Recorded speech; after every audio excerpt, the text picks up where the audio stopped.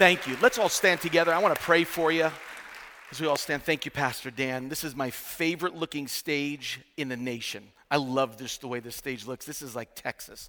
Let me just say this to you. I cannot be here without saying three things. Number one, 40 years ago, I sang right over here.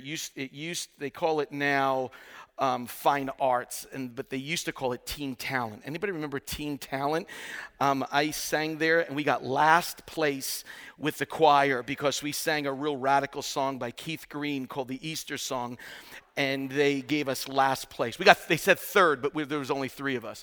So so I have a bad memory, but I have a good memory, and I'm so thankful. I'm so thankful for one of my heroes, Pastor Des Evans. When I used to get those tapes every month, John 17, one of my mentors, a man named Leonard Ravenhill, said, you need to get these John 17 tapes from Pastor Des Evans. And so I called in. Priscilla would just send them, and I'm so grateful. Free, they were all free. Not a thing was charged, nothing. There was never a bill.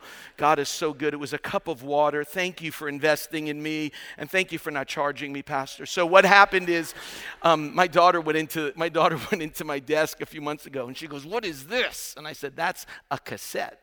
And she had no idea what a cassette was at that time. So thank you, Des. Of the 14,000 books in my library, he is responsible for many of them. Many of the authors he has suggested to me, I have bought, and he would meet with a poor little preacher every time I'd come into town from Detroit, Michigan. I'll tell you that story later. At a restaurant called, I don't even think it exists, Steak and Ale. Anybody remember Steak and Ale?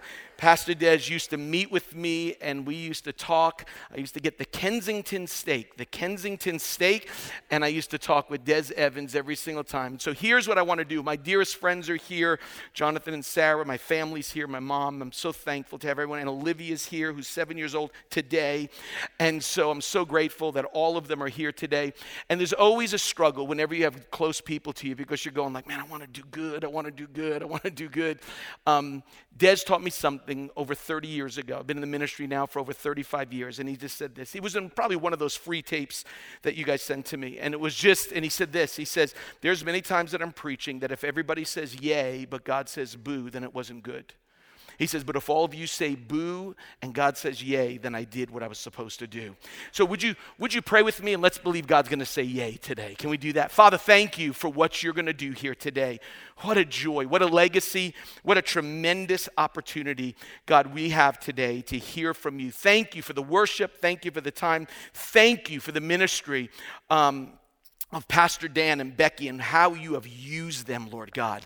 We pray, hand of God rest upon them, their children, and their new grandchild. May the hand of God just rest upon them. Do incredible things in the future of this church and even today, in Jesus' name. And everybody said, amen. You may be seated. Take out something to write with. I want to just talk to you for a few seconds. Sheep get a bad rap today. They're called dumb animals, and they're really not dumb animals. I was reading an article a few years ago that said a sheep can understand 80 different voice commands. 80. They can understand not only their name, but voice inflection, and they are very intelligent animals. But what people confuse with sheep is that when they say that they're dumb, this is what the article said. The issue was that sheep do get dumb when they're afraid. When they're afraid, they do dumb things. And then the article said they're afraid of everything. So that makes them dumb all the time. So that's the problem with sheep. But I get that, because I think that's the terminology God has chosen to use even for us. He says, you are going to be sheep of my pasture. And how many join me that it is easy to get dumb when you get frightened? My goodness, when there's a cough, when there's a cut, and then you go on Google to see what that cough is, and come on, how many know what I'm talking about? I have literally, I've had weeks to live because I've gone onto Google Doc and I've just gone, I've eaten at Babes, I don't feel good, what is this all about? And everything always ends up, you're dying, you have 3 weeks, I'm Cindy, who are you going to marry? And so I go through all of those things, but that's what happens when you get frightened. It's easy to get dumb. And so I understand what sheep go through, and I even understand better that God would call us sheep. I want to take you to a story of a sheep that just got dumb.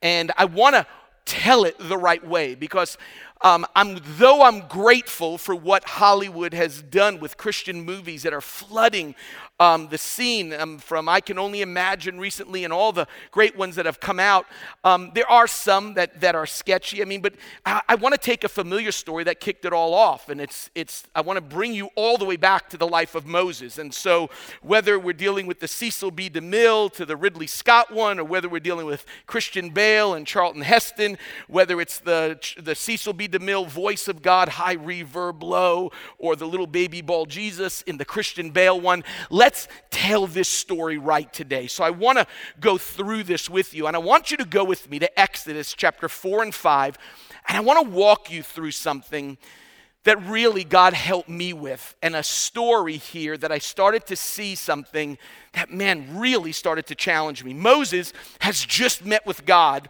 and God appeared to him in the form of a burning bush and has given him this assignment that he is to go back to Egypt and set the people free. So he's 40 years in Egypt, then he goes 40 years into the wilderness, and now he is about to start the Exodus and live another 40 years. And I want to pick it up where he just hears from God, and God is about to send him out, and he hears what God, the assignment of God is. Let me read to you the passage so we get this right. This is 4:13. Listen to this. Then Moses departed and returned to Jethro, his father-in-law, which is the priest of Midian. This is the priest that he is not only his father-in-law, but really a spiritual leader. This is interesting to me. Please let me go that I may return to my brethren who are in Egypt and see if they are still alive. And Jethro said to Moses, go in peace. Leave that verse up there for just a second. Let me just tell you what was interesting about that to me. This is just free. This has nothing to do with anything, but I think this is good. Isn't it interesting? He hears the voice of God, but he still asks his leadership to bless the journey.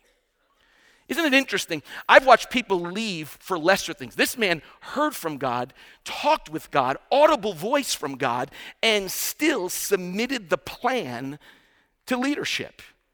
And that's a big deal to me, to go, this is burning bush. If anybody had the opportunity to go, heard from God, talked with him, saw him, take off my shoes, holy ground, bush burn, didn't get consumed, I'm going to Egypt. He asks his father-in-law, can I go? Hears God, obeys God, and submits to leadership. That's the difference between those who are sent and those who just went. And that becomes the difference in this passage, which begins to challenge me when I begin to look at this, that literally gets Moses going to where he was supposed to go. Now, how does he do? I want you to watch this now. How does he do on his first day? Let's read it. Exodus chapter 5 brings us to the very next chapter of Exodus 5, 1 through 2. And here's what it says. And afterward, Moses and Aaron came and said to Pharaoh, thus says the Lord God, the God of Israel, let my people go, we know that part, that they may celebrate a feast to me in the wilderness. Here's what it says, keep going, next verse. But Pharaoh said, who is the Lord, this is first day on the job, watch this Bethesda, that I should obey his voice and let Israel go? I don't know the Lord, and besides, I will not let Israel go. Now remember what we said about sheep. We said this, sheep are smart until they get frightened, and when they're frightened, they get what? And the problem is that they are afraid of what?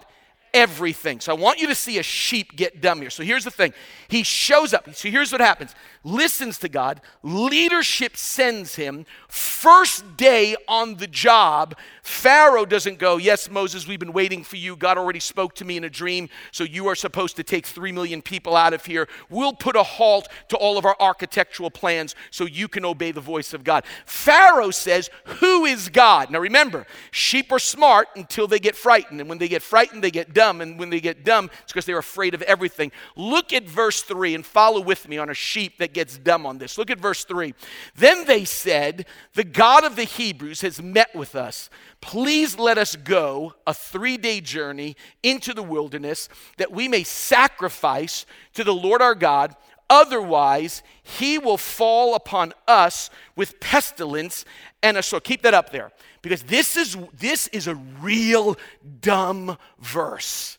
This is where sheep get dumb, because he got scared that he listened to God, got the okay from leadership, but it didn't go too good on day one. And I want you to see a couple key words up here. Let me throw them on the screen for you. A couple key words up here. The first thing he does, this is sheep getting dumb. You're going to see 3 key words. It's please, 3-day journey. Throw them up there. If we go, okay, we'll start with please. Isn't that interesting? God tells him to do this, and he thinks, well, if I just say please, which is the magic word, maybe Pharaoh will change his mind. It's not kind of like, hey, let these people go. No, please? Okay, that's dumb. Let me tell you the second thing. Number 2, 3-day journey. Look at this. That's not what God said. God didn't say, I need you to take a Martin Luther King weekend and get them out of there. We'll leave on Friday. You have Saturday, Sunday, and Monday off, and you're back on Tuesday in the chain. That's not what God said. But this is sheep getting dumb. So he's going, would you please let us go? Maybe not for a long time. 3-day weekend. We'll do Memorial Day weekend. We'll do 4th of July weekend. We'll even do MLK weekend. Just let us go out for 3 days. And then the part that really showed where a sheep can get dumb is on the third thing, when he says, or he will fall upon, what does he say? Us. That's not what God said. God didn't go, you better get out of there or I'm going to go after you. He didn't say that. He says Pharaoh and all of his cronies are in a lot of trouble if they don't let you go. How you ended up with please 3 days and we're in trouble just shows why we are all sheep. Unbelievable that this is where Moses would end up after he meets with God, and these are the 3 things. This is what happens. This is his Google search. This is him dying. This is what he comes to. Please, 3 days, and let us go, or God's going to be really mad at us. Instead of we're leaving, let my people go, or you're going to be in a lot of trouble. That's how the whole thing gets shifted around. But here's what happens. And I want to read to you the story. I've got just a chunk of verses to read, and then I want to help you with something that God began to show me. So you remember this. Moses has obeyed God to go. Got a little hiccup in the situation, but he has obeyed God. And I want you to see what happens from here in these next few verses. Look at this with me. Let's read them. But the king of Egypt said to them, Moses and Aaron, why do you draw the people away from their work? Get back to your labors. Again, Pharaoh said, look, the people of the land are now many. Would you have them cease from their labors? So the same day Pharaoh commanded the taskmasters over the people and their foremen, saying this. Listen to these words. You are no longer to give the people straw to make brick as previously. Let them go and gather straw for themselves. Keep going. But the quota of bricks which they were making previously, you shall impose upon them. So you're going to do the same work, but we're going to begin to make it even harder. You're going to have to get your own straw to make the bricks, the main ingredient of bricks, and you're going to have to do this all by yourself, and you better make the quota. You're not to reduce any of it because they are lazy. Therefore they cry out, let us go and sacrifice to our God. Keep going. Let the labor be heavier on the men. Let them work for it. And so they pay attention no longer to these false words. So the taskmasters of the people and their foremen went out and spoke to the people, saying, thus says Pharaoh, I am not going to give you any straw. Keep going. You go and get the straw for yourselves wherever you can find it, but none of your labor will be reduced. Almost there. So the people scattered throughout all the land of Egypt to gather stubble for straw. And the taskmasters pressed them, saying, complete your work quota, your daily amount, just as when you had straw. Can you imagine what begins to go through his mind on the very first day that he obeys God? Think about this for just a second. The doubts have to come. Did I even hear from God just to do this? Pharaoh all of a sudden turns against me. I knew, first of all, I shouldn't be talking to any shrubbery, but I happened to be talking to a bush on this day. And I thought if God says for me to do something, it's supposed to go really good, but now it's going really bad. Let me just emphasize that again. If God says for me to do something or leads me into a direction to do something, I thought that it's supposed to start really, really good. This, listen to me, Bethesda, is what got me in trouble with God, because the thing that messed me up is when my script and God's script didn't match on what's supposed to take place next. This is what brought frustration to me, even in my own life, when our scripts don't match. Because here is what I think God is getting ready to do. Either, if I do what he says, either magic bricks or there's going to be magic straw. One of those things are going to happen. That either, so if I say, God, what do you want me to do? You're to go there. Pharaoh turns against me, says, no, you're not going to have any straw to make this. No straw, then here's what I think. Either straw is going to magically go from, here's my script, magically grow from the ground, or they're going to make bricks in heaven, angels will throw it and kill many Egyptians, and then we go out of Egypt. Something's going to happen. Magic straw or magic bricks, but surely we're going to hit our quota. Let me tell you, here's the question. Do they make their quota? Look at verse 14. Verse 14 says, moreover, the foremen of the sons of Israel, whom Pharaoh's taskmasters had set over them, were beaten and were asked this question: why have you not completed your required amount either yesterday or today in making the bricks as previously? Look at me for a second, because here's the problem. There were no magic bricks. There was no magic straw, and you're obeying God. I am doing exactly what God has asked me to do, and now there's no magic straw, nothing growing from the ground, no angels throwing bricks from heaven. So how do the people feel about this? Because, God sent them. Let's see what the people feel. Last verse, here it is. Then Moses returned to the Lord and said, "O Lord, why have you brought harm to this people? Why did you ever send me?" Look at this. Ever since, stop right there because that is really important. Ever since I came to Bethesda, ever since I started tithing, ever since I became a Christian, ever since that I came to Texas, ever since I came to Pharaoh to speak in your name, he has done harm to this people, and you have not delivered your people at all, is what he says. Pharaoh is angry, the people are angry, Moses is angry, and God is doing just fine. Everybody's angry in this story except God himself. And so when I read this story, I'm going, God, I don't get it. He obeyed you, submits it to leadership, goes there, gets the hiccup of a little fearful moment, but does exactly what you say. No magic bricks, no magic straw, nothing is happening. Everybody is angry. How can this be God's will? I want to do my best for the next few moments to connect a few dots with you. And this is what I want you to write down and get ready. I needed to give you the 30,000-foot view so you can understand with me what's happening. Here's the big point. It goes like this. The big point is this. What do you do when I'm doing everything right, and why is everything going so wrong? I'm doing everything you've asked me to do, God. Why is this falling apart? Why is this happening to my children? Why is this happening in my job? Why is this happening in my finances? This is the poster child for I'm doing everything right. This is the poster child for who has done everything. I've done what you've asked, but it doesn't seem, God, you've done your part on this. It doesn't seem like you showed up and doing this. Because it doesn't seem that, God, where I'm at is really the place that you are showing up at. Think about this for a second. You're going to have him here this year. I'm so excited. One of our friends at Brooklyn Tabernacle, Ravi Zacharias, is coming here. Ravi said something so revolutionary that helped me understand the ways of God. Here's what Ravi said. He says, think for a moment of the most difficult time of Jesus' life and ministry. Just think for a moment. What was the moment that was the hardest for him? Here it is. He's hanging on the cross, and he says these words, my God, you know the rest of it. What does it say? Why hast thou forsaken me? And here's what Ravi Zacharias said.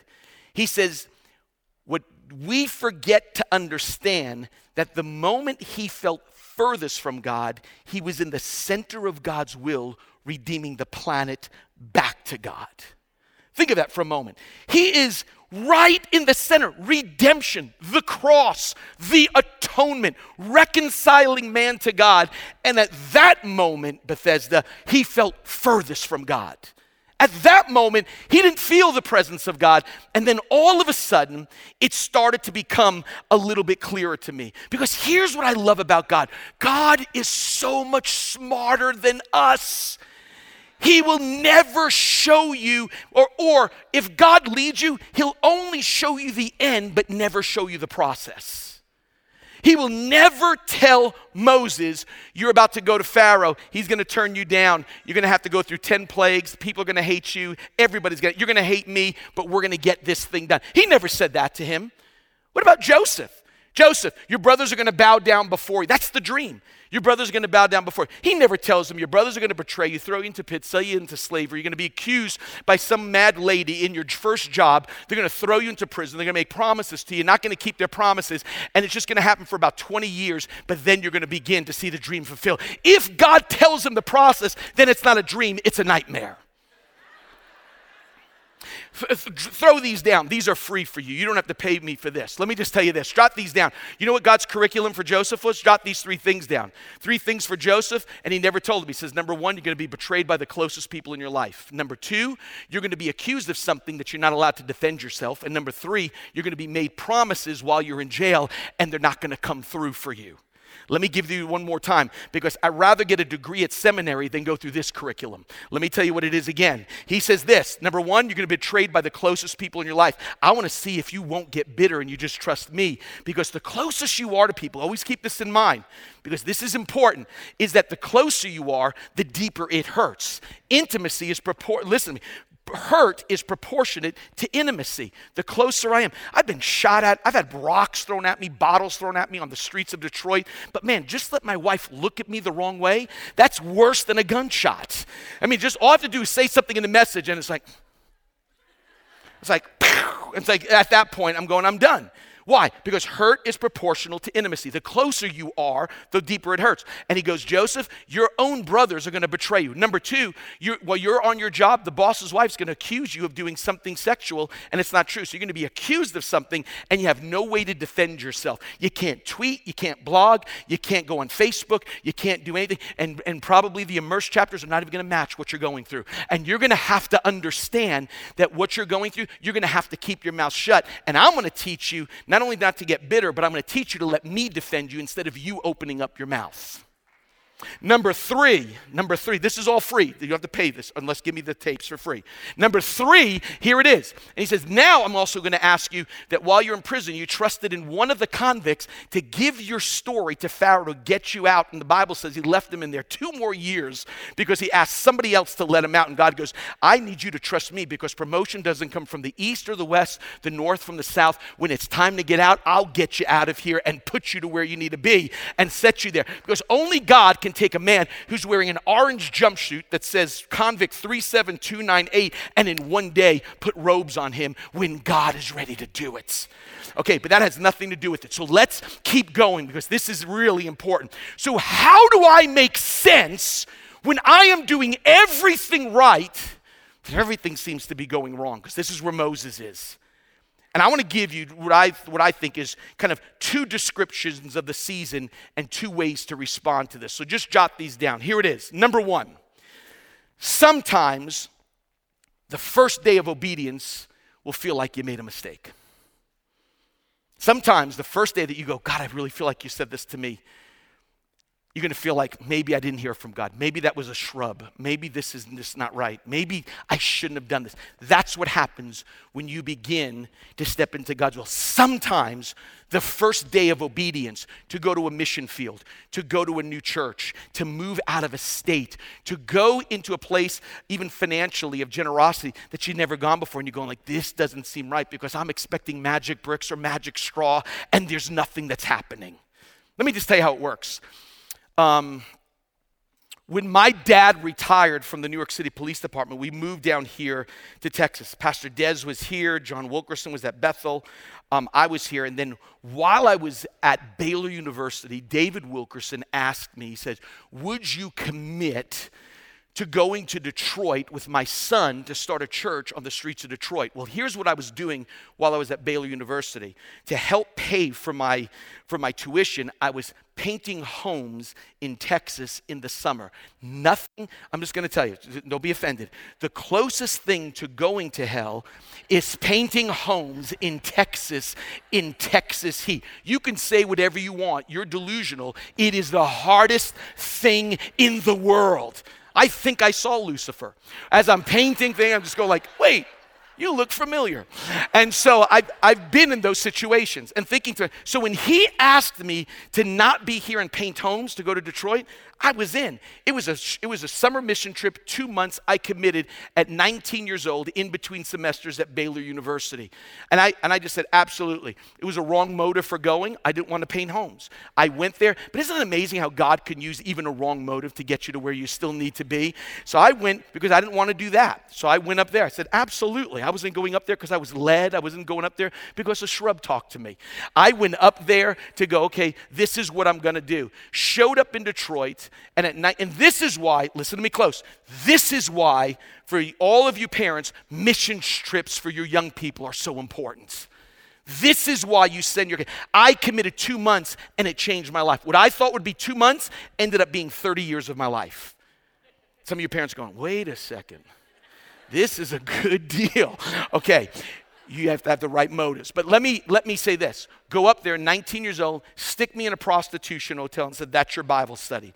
I walked in there. I knew 3 chords on the guitar. I'd meet with all these pimps and prostitutes every single Thursday night that we would sit there at this place called Midtown Motel on Woodward Avenue in Detroit. And for 5 straight years, you have to understand that I was born and raised in the church. I have never smoked a cigarette in my life. I have never been drunk in my life. I have never done drugs in my life. I was a virgin till the day I got married at 33 years old, and you're sticking me in a prostitution hotel? Are you out of your mind? Excuse me, God. This is unbelievable. What am I supposed to say to these prostitutes and these pimps? Like, man, I've been there. And you don't understand. Do you know how difficult Oreos have been? Double stuff coming. That's the only thing I was ever addicted to. Other than that, I had no story.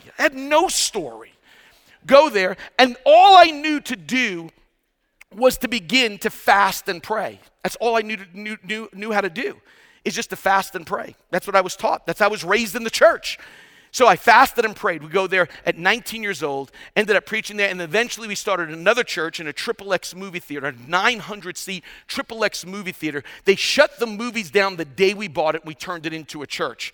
And people would go all the time, you had church in a XXX there? I said, absolutely. And it was still XXX. So we just had ex-junkies, ex-alcoholics, ex-prostitutes, ex-everything that would just meet there at the church. My nephew and his wife, Douglas and Debbie, they were with us when we started the whole church and began to see God do amazing things. Men would come to this church thinking it was still a movie theater. They thought we were renovating it to have more movies there. They'd come in and ask, when do the movies start? We'd tell them Sundays 10 and 6. And they would show up and see me fully clothed and get born again. And men that used to sit in the chairs and watch porn, we left the screens up, and the very screens that used to show porn now show Bible verses and begin to show lyrics and begin to set people free. But we knew that where we were, on one side of us was the Deja Vu strip club. On the other side of us was the Crown Prostitution Motel. Across the street from us was Worldwide Pornographic Videos. Sounds like Beach Street. But while we're there, we wanted the Deja Vu strip club. And God, I'll never forget, God spoke to me and said, I want you to go on a 21-day fast to bring that place down. Because it was vacant, and we're going, we can get that Deja Vu strip club. And then all of a sudden we found out that Hustler bought it and was going to turn it and redo it. And so we thought, let's pray that thing. So we fasted and prayed. This is what I felt God speak to me. 21 days. The problem with me and fasting is I'm Italian. You don't fast when you're an Italian. You just don't fast. It's just we love food. We love God, family, mafia, food. And that's just the way we operate. Fasting. So for God to tell me to go on 21 days, that's ridiculous. But I felt it was God. So we go on this fast. And so when I started a fast, don't judge me. My rule is this. If it goes through a straw, it's legal. And that's just the way we operate. I'm just telling you, it has liberated me. Thank God for bullets and blenders and just let's go like, woo, look at this. Babe's chicken, bam. And so you just go like, done. So, first 3 days, through a straw. And it's going like making it. And I'm the only one who gains weight on fast. But we're doing this, and I'm watching that there. And this is what I'm expecting. God, you're going to start tearing that thing down. You're going to start going after that thing. That thing is coming down. I believe that God, as we fast, and I'm looking for the magic bricks. Here's what happened. First day we prayed, we started to see the scaffolding go up. And I'm going like, okay, this is not what's supposed to happen. I'm hungry. Maybe it's just scaffolding's going up. Workers will go up there and they're going to fall, get killed, and lawsuits and just. So I'm creating narratives of magic brick narratives. I'm just creating them.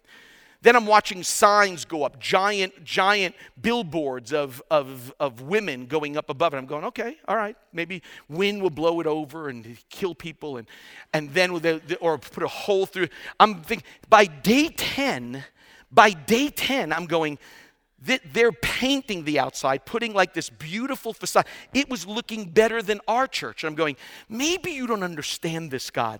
But when I'm not eating, I'm fasting for us, not for them, because that building is really looking even better than our building. And what I don't get is how I'm fasting, I'm hungry, kind of a hunger strike, and you're not doing anything for that building. Ever since I fasted, you're messing the whole thing up, God. And this is what I started to learn. Jot this down. The kingdom of God, get this, the kingdom of God is not technology. The kingdom of God is agriculture.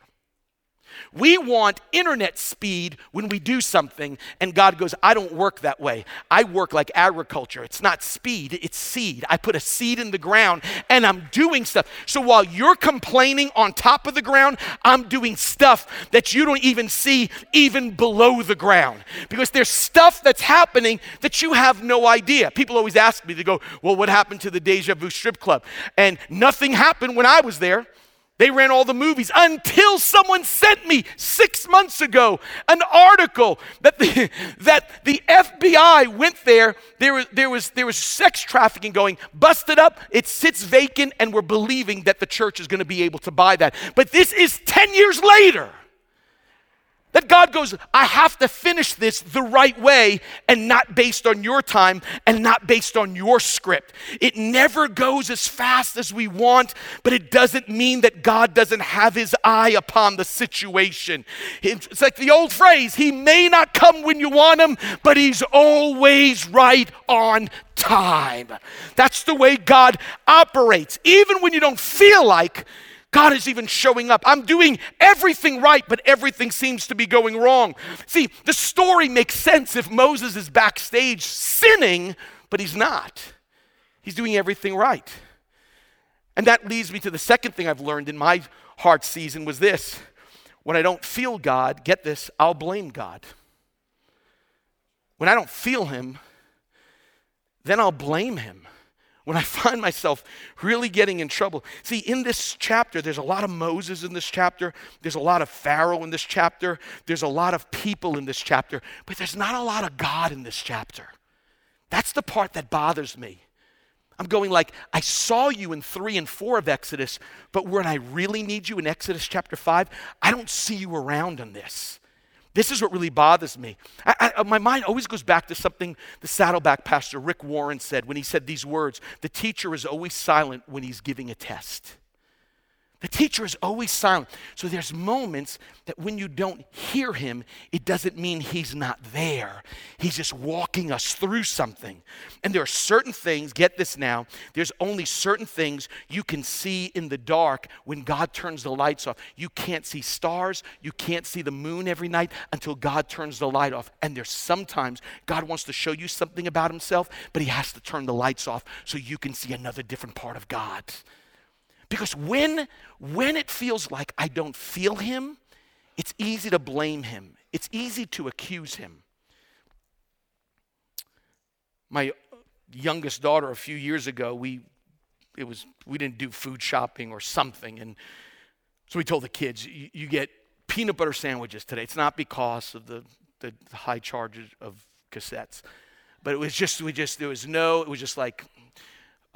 We're doing peanut butter sandwiches, 4 kids and going to everybody. So Cindy made, and my wife, put them all lined up, paper towels, peanut butter sandwich, peanut butter sandwich, peanut butter sandwich, peanut butter sandwich. The only person in that kitchen was my youngest daughter, Lauren Gwendolyn. And so when I walked in, there was a finger hole in every single sandwich. And I walked in, we've been having a problem with her at that time. She was lying about everything. She was a liar. And so I just thought, this is a moment. This is a moment for Lauren to finally tell the truth. I mean, I got her. There's no one around. Christian is outside. The other 2 girls are upstairs. It's you, those sandwiches, you're caught. And so I just go, here's your moment in my mind. Lauren, remember, when I don't feel God, I'll blame God. So I just go, Lauren, who did that to those sandwiches? And without missing a moment, Jesus. Jesus did that. I said, hold on. Nail-scarred Jesus, who's interceding for us in heaven, according to the book of Hebrews, came down, saw fit to stick 4 holes like his hands in 4 peanut butter sandwiches. Yes, I go, liar. When you don't feel God, you will blame God. And so many times we forget that when we don't sense his presence, we start thinking God is against us. Job said that. Listen to Job 7:29. Job said, if I have sinned, listen to these words, if I have sinned, what have I done to you, you who see everything we do? Why, man, and I've felt this way, why have you made me your target? If I've sinned, I get it. But what, have I become a burden? Why would you turn against me in this moment? Is what Job said. He said, I feel like I'm the target. I feel like I'm your enemy. I get it. If I've sinned, then man, take me out. But I'm doing everything right, and it seems like you've turned against me. One of the most profound things I was reading in this book from the zookeeper called A View from the Zoo, Christian zookeeper from one of the most famous zoos in all of America, the San Diego Zoo. And he was showing this God's creation, God's intuition. And one of the greatest stories he told, he says, is the birth, listen to this, is the birth of a giraffe. He says, this thing is amazing. This is what he said. He said, when you watch this, and to see the documentary is incredible, this mother giraffe who's 6-7 feet off the ground gives birth to one calf, and with its legs up, the womb opens, the baby drops 6 or 7 feet to planet Earth. And watching the documentary on this is riveting as this giraffe hits the ground and this little calf struggles to planet Earth going, I'm here with mom. And this is what the documentary said, and Gary Richmond. He says, what that mom does to welcome her brand new calf is she will turn her back on that calf, lift up her back legs, and boom! I was going, what? Someone call the authorities. She's going to jail. I'm just telling you that right now. That's abuse. I'm going like, this is your kid? You don't do that, doesn't do anything yet. Just wait till he's a teenager, then you'll do that. But not now, not now. Or wait till peanut butter sandwiches. And all of a sudden, gets right back up, this little giraffe. Mother turns again, bam! And this, some of you are going like, I can't believe this. This is such a gruesome service. Just listen. 6 times, it knocks it down. And I'm looking at this, and finally the announcer's going like, are you wondering why the mother is knocking? I'm going like, duh. I mean, like, are you serious? And this is what he said. That little baby thinks mom is the enemy, but mom is training that baby.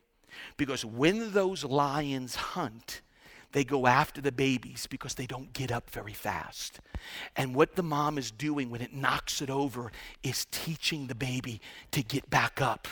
That when the lions come, it doesn't want the baby sitting there on the ground trying to find a way. That the mom isn't the enemy. The mom was teaching that baby to stand up. So when you're sitting here today and going like, why does God see against me? Why is God letting this happen? Ever since I came to this church, ever since I said yes to Jesus, ever since I started tithing, it seems like, and all of a sudden, there you are sitting on the ground going, where are you, God? I've done everything right. And you feel like God has turned around, and what God is doing is saying, get up, because I'm not going to leave you there. Because when the enemy comes around like a prowling lion, you don't sit there. It's time for you to get up at that moment and not just sit there. It's time to get up at that moment. And that's what this thing is. I thought it's God against me, and it's God literally training me. Because sometimes the Christian life, I got it all mixed up. This is what I realized. Think about this. The Christian life is more walking than flying. Pastor Tim, what do you mean? Let me explain to you. The great verse, Isaiah chapter 40. You know the verse? This is what it says. It says, you will mount up. We shall mount up with wings. Listen to it. You know the verse. But they that wait upon the Lord shall renew their strength. They shall mount up with what? Wings as eagles. They shall what? Not be weary. They shall what? Okay, keep that on the screen. Look at me for a second. I got it all backwards. I used to think the Christian life was, I just got saved. I'm walking with God. Now I'm serving. I'm in the choir. I'm doing this. I got filled with the Holy Spirit. And I'm flying. And God goes, it's the other way. It goes like this. I just became saved. God is awesome. I'm meeting some church people. I still love God. I still do that. And all of a sudden, you start going through a battle, and now the run turns into a walk. That's why it's not called a run of faith. It doesn't call run in the Spirit. We walk in the Spirit. But the issue is keep on walking. That's what this is about. Keep on walking. This is the challenge that God gives to every single one of us. Let me finish with this, and let me just close. I tell my kids all the time, I said, you've been ripped off. I said, Saturdays were the greatest days as a kid growing up. They were called Saturday morning cartoons. How many remember that? I said, you have no idea. It's like Hulu, Sling, Netflix. I said, you don't even get to wait. You have no sense of waiting. Zero. But we had to wait till Saturday. How many remember those? I mean, they had amazing. How many remember Johnny Quest? Johnny Quest, Scooby-Doo, not the little baby ones, the real, fully grown ones. Here's what's crazy. Let me finish with this. I'm 55 years old, and I remember Saturdays, not even the cartoons, but something that used to occur in between the cartoons. And it was this crazy thing called Grammar Rock or Schoolhouse Rock. How many of you don't remember that? I'm 55 years old, and I know how a bill gets passed because of that. I know what an exclamation point, exclamation. I mean, that's just, I know it. But above all that, 50 years later, I remember this like it was like it was yesterday, Saturday. I know what a conjunction is because of this song. It goes like this. Conjunction, junction. See, this is such a worldly church. This is such a fleshly church. You watch way too much TV. Let me finish with this as Brent and the team come up. I want us to get ready to close. Here's what I've learned about God. get this down, every situation you are in is connected to a conjunction. What's a conjunction? It's those small words, and, but, when, or, that says it doesn't matter what the first part of the sentence is, you can add a conjunction that can change the whole complexion of what you're going through. That it doesn't matter that you talk to shrubbery, Pharaoh didn't come through, the people are ticked off, everything's going wrong. When you connect it to a conjunction, then everything begins to change. So it doesn't matter, you can't finish the thought if it's connected to a conjunction. You have to put both of those things together. And this is my favorite part of the story, because when you end the story at Moses in chapter 5 going, ever since we came here, you have done nothing. You have harmed these people ever since I listened to you to come. But that's just the first part of the sentence, because chapter 6 opens up with the conjunction, and this is what it says. Look at the screen. Then the Lord said, here it is, now you shall see what I will do to Pharaoh. He says, this is you trying to make this happen. Conjunction, now it's my turn to step into this situation. This is you getting all angry, but you had to wait to make sure that you can't defeat Egypt by yourself. You tried, you put one Egyptian under the sand when you began to kill an Egyptian for going ahead and messing with one of your brothers. But I'm about to show you, if you just wait on me, I'm going to put 3 million under the sand underneath the Red Sea. If you just wait for me to take over this situation, watch what I can do, because your life is connected to a conjunction. And all you do is wait for God to show up. The greatest conjunction in the entire Bible. Here it is, Romans 8:28. And we know that God causes all things to work together for good to those that love God and to those who are called according to his purposes. Greatest conjunction. That's what God does. He says, it may not be good now, but it's not over. It may not. Your life is connected to a conjunction. God, I'm doing everything right. God, I've done everything you've asked me to do, but no. God goes, hold on, it's connected. And we know. Paul goes, put me in there, we know. This is not just Paul acting all religious. He goes, I had to figure this out. We know all things work together for good to those that love God and are called according to his purposes. See, this is where God begins to finally show up. And I started to realize that sometimes in our recipe, stand with me, let me just say this. I think what I've realized is this. There's sometimes in the recipe, when it's bitter, it's not over, it's just part of the recipe. It's just part of the curriculum. It's just part of what God, I've just made this recent journey of cooking. I'm loving it. My sister has taught me, my mom has taught me. All these cooking books, I'm buying, and I'm like on a roll of making stuff. Before, like growing up, was just form and grill, like, and that's it, done. But now, I got spices. My wife is so, she is like amazing. She's graduated MBA from the 4th best business school in the country. She's gorgeous. She's, just everything. Like, she loves sport. Her ringtone on her phone is the Monday Night Football theme. Seriously. On Monday, I'm just going like, can we just watch like a Chick-fil-A? She's going, watching football. And so, football, it's one Christmas, she got a cordless drill and I got a KitchenAid mixer. Honest truth before Jesus. So I'm just going like, ooh, a mixer. And she's going to drill. I'm just going. That's why I'm afraid. I am afraid of my wife. And I tell people all the time, I said, if I'm just not here, I said, she is always suspect number one. I'm just telling you. So like if she brings a date to the funeral, lock her up. I'm just telling you that right now. So when I was learning how to cook, I remember doing my first baking moment. I'm going like, I'm making, and then I just didn't understand. I didn't understand the concept. It's like going, add flour. I'm going, that's gross. Flour, put salt. This is supposed to be sweet.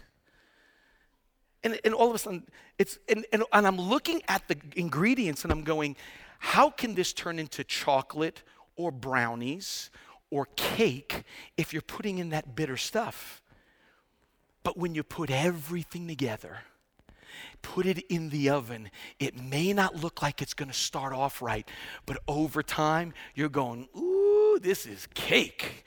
And then you're going, this is brown. And you're going, but it didn't start off that way.